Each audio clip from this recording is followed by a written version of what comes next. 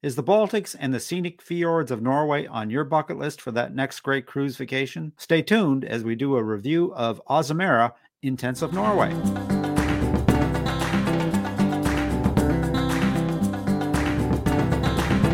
My special guest today is Roy Suthons, an independent travel advisor with Cruise Holidays of Lawrence Park of Ontario. A frequent guest on RTE Travel Talk for his extensive travel knowledge, Roy makes his home in Winnipeg, Manitoba. Hi, Roy. Welcome back to RTE Travel Talk. Hello, Ken. Thank you for having me back. It's always good It's to great be to here. have you with us again, Roy. So I've heard that you're just fresh off a ship from Norway, actually a Norway intensive cruise around Norway, the Baltics, and with those, they are getting to be extremely, extremely popular. So I was kind of hoping we could spend a little time today. You can tell us a little bit about what ship you sailed on and give us a review of the cruise. Absolutely, my pleasure. Perfect. So who did you sail with, Roy? We were with Azamara Cruises, and this was actually our first time with Azamara, so it was a great experience for us, and we were on the Pursuit. Awesome. Now they've recently changed hands in probably the last year or so. Um, since this was your first time, you probably wouldn't notice any difference. But how was the service? Oh, the service was wonderful.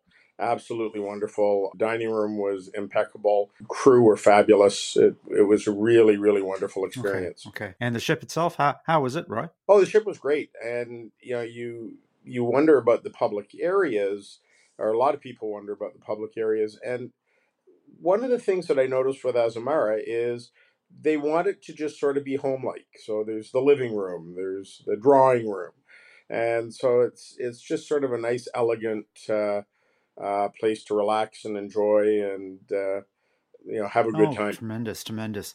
And the staterooms, what type of stateroom did you have, Roy? Well, because I was hosting the group, I was in an Okay. ocean. Sounded a little small, but it's certainly not a problem at all. Shower's a little tight, especially if you're a big Right. guy like me. But that seemed to be the universal comment around the ship for anybody in a veranda room or lower. It's a very, very tight shower, but it's not a reason to Right. not go. And that kind of goes without saying because the Pursuit and the Journey, they're older ships, I believe, of the R class. So one probably shouldn't expect what you would find on some of the newer ships that they're sailing today. Exactly. And the Pursuit is the newest of all of the 8 ships. And of course, as you know, 4 of them are with Azamara and 4 are with Oceana. Yep. The Pursuit's about 20 years old, but still looks fresh and clean and new and is great. I did get in to take a look at a veranda room, and I got a look at one of the lead-in suites, and they're quite comfortable. Okay. How many were on board? We actually only had about 500. Now the ship can handle almost 700 double occupancy, so we weren't completely sold out, and that really just made something good even better because with all the crew much more attentive. Yeah, well, yeah, for sure. The crew to passenger ratio would be tremendous. Oh, it's marvelous. Absolutely marvelous. So this particular cruise itinerary had the ship retracing its route from the highest point in the Arctic and back. Did you have many days at sea? We had 4 sea days. We started with a sea day when we left Southampton, and then a couple more in between, and then one on our way into Copenhagen. Right on. So I gather, being that far north, there wasn't a lot of sunbathing. Well, I'm gonna set that record straight. In one of the particular ports, we went to Olden Tender Port, and where the tenders docked, there was a cable car up the mountain. Right. Were we ever glad we left our jackets on the ship, because we got up there, and yes, there was sunbathing happening up there. It was a very, very warm sun.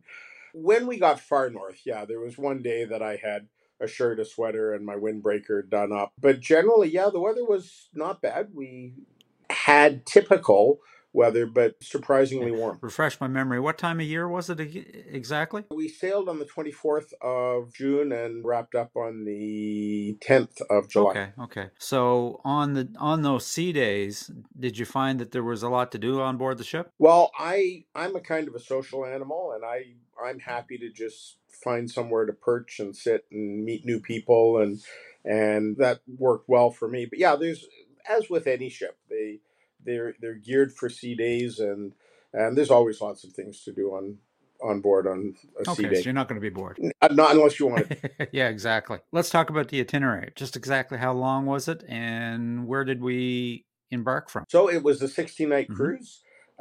We started in Southampton and we finished in Copenhagen. But of the 16 nights, we had 11 port stops in Norway. That's the Norway intensive Right. part. We also had 2 scenic cruising events that were really well worth So it. tell us a little bit about the scenic cruising events. Well, the first one and kind of my favorite, I think, was Troll Fjord. Troll Fjord was absolutely magnificent. Not a whole lot of room on either side of the ship as they thread the needle into the fjord. The scenery, magnificent, gorgeous waterfall.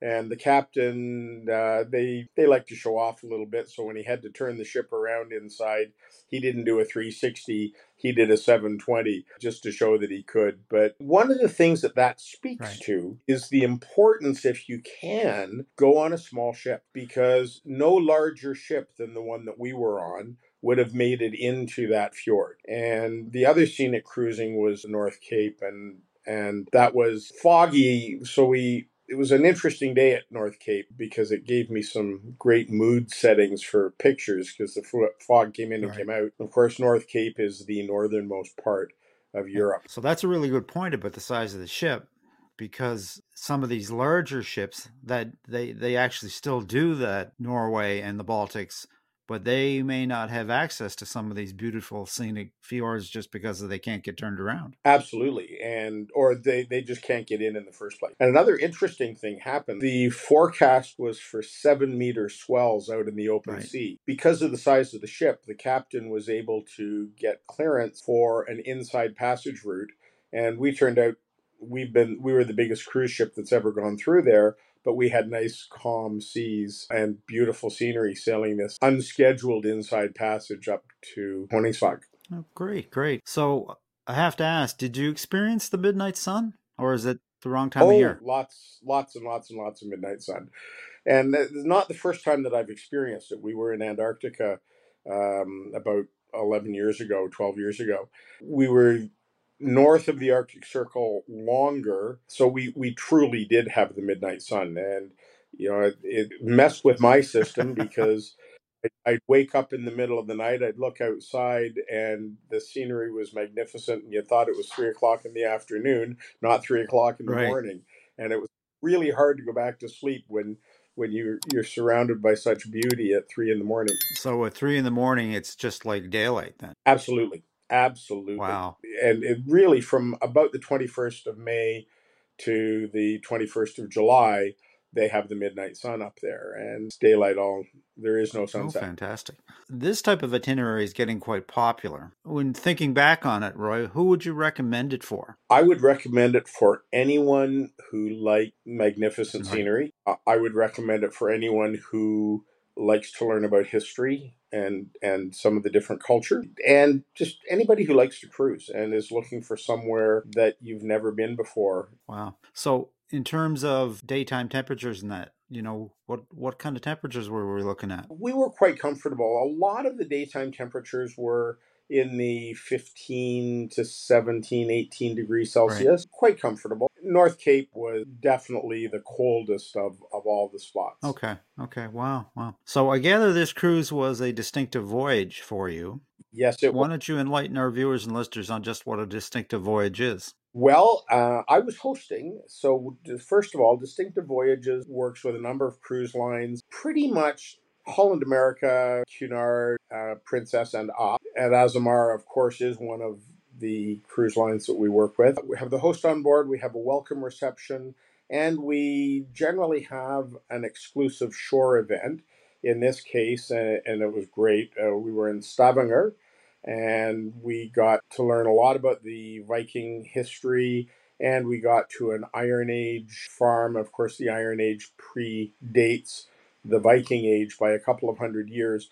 So it was absolutely fascinating. And then, as a host on board, I'm available to help people. I'll have a hospitality desk a few times Okay. during the event. So circling back to Azamara, is there anything special that Azamara does that makes the trip extra special? There are two signature events that they have. The first is the Azamazing evening, and the entire ship is invited, although the whole ship doesn't necessarily Right. go. One of the ports, everybody is taken off to an event. It might be a dinner. In our case, it was an evening performance of local music that was really quite fun. And then everybody's back, and away we go after that. And of course, the other thing that Azamara does, and I'm dressed for it today, is the White Night Party, where the theme is wear white. So here I am in my white for the White Night Party. Not everybody does it, but almost everybody does. There's a buffet dinner beforehand that the officers serve, and then they get the show going, and they have a couple of hours of dancing and really, really have a grand time at the White Night A lot of Party. fun. A lot of fun. It is. It is indeed. So when we think about Azamara, would you consider Azamara a luxury cruise line? Was this an actual luxury cruise for you? Yes, it was. I would put Azamara in the luxury category, and the small ship, great attentive crew, great food. Right. So Norway, any tips for packing? Well, whenever you're going somewhere that has the potential of being cold, just bring some good layers. We did not need parkas or anything like that for this particular trip. Oh, fantastic. So Roy, you've been on tons of cruises. Where does this stand in ranking for you? I wouldn't say tons. This was our 25th cruise.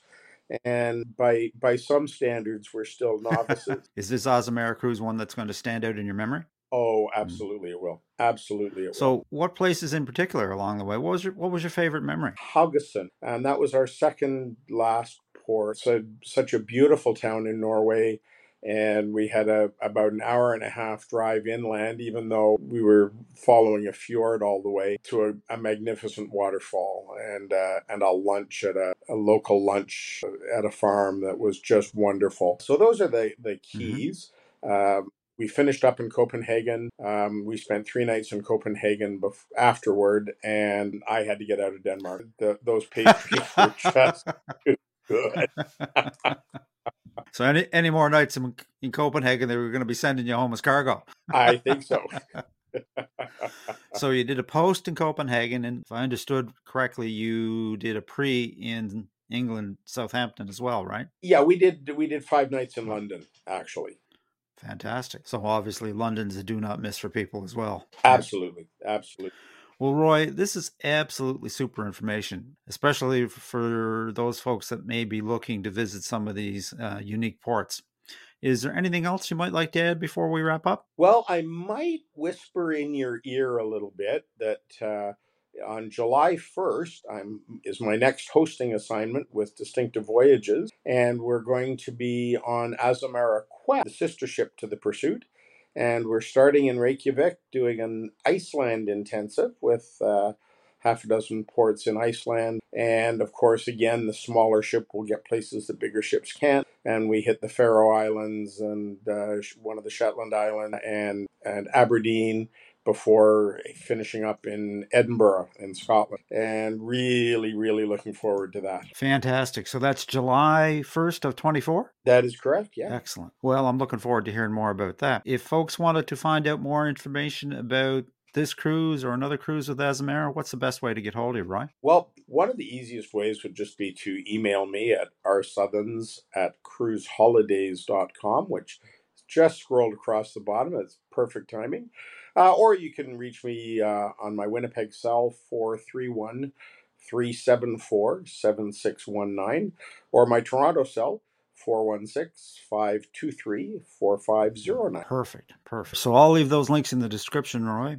And I'm looking forward to hearing all about that next upcoming cruise. We'll have to have you back. How does that sound? That'll be my pleasure, as always. Excellent. Well, with that, Roy, I'm just going to wish you safe and happy travels on all your future adventures, cruises, and events. May the wind always be at your back, and I hope to see you on a Lido deck sometime soon. Sounds like a plan. Take care, Roy. Bye-bye. And that about wraps it up for today, folks. A very special thanks to my guest, Roy Suthons of Cruise Holidays Lawrence Park. If you'd like to reach Roy, I will leave his contact information in the description. If you'd like to reach us with a suggestion for a future interview or have a question, you can simply send a question to questions@realtravelexperts.com. Visit our website, realtravelexperts.com, or simply leave a comment. We always respond. And as always, folks, if you enjoy this content, a like, subscribe, and a ring of the bell is certainly appreciated and helps us to spread the word. So until next time, happy travels.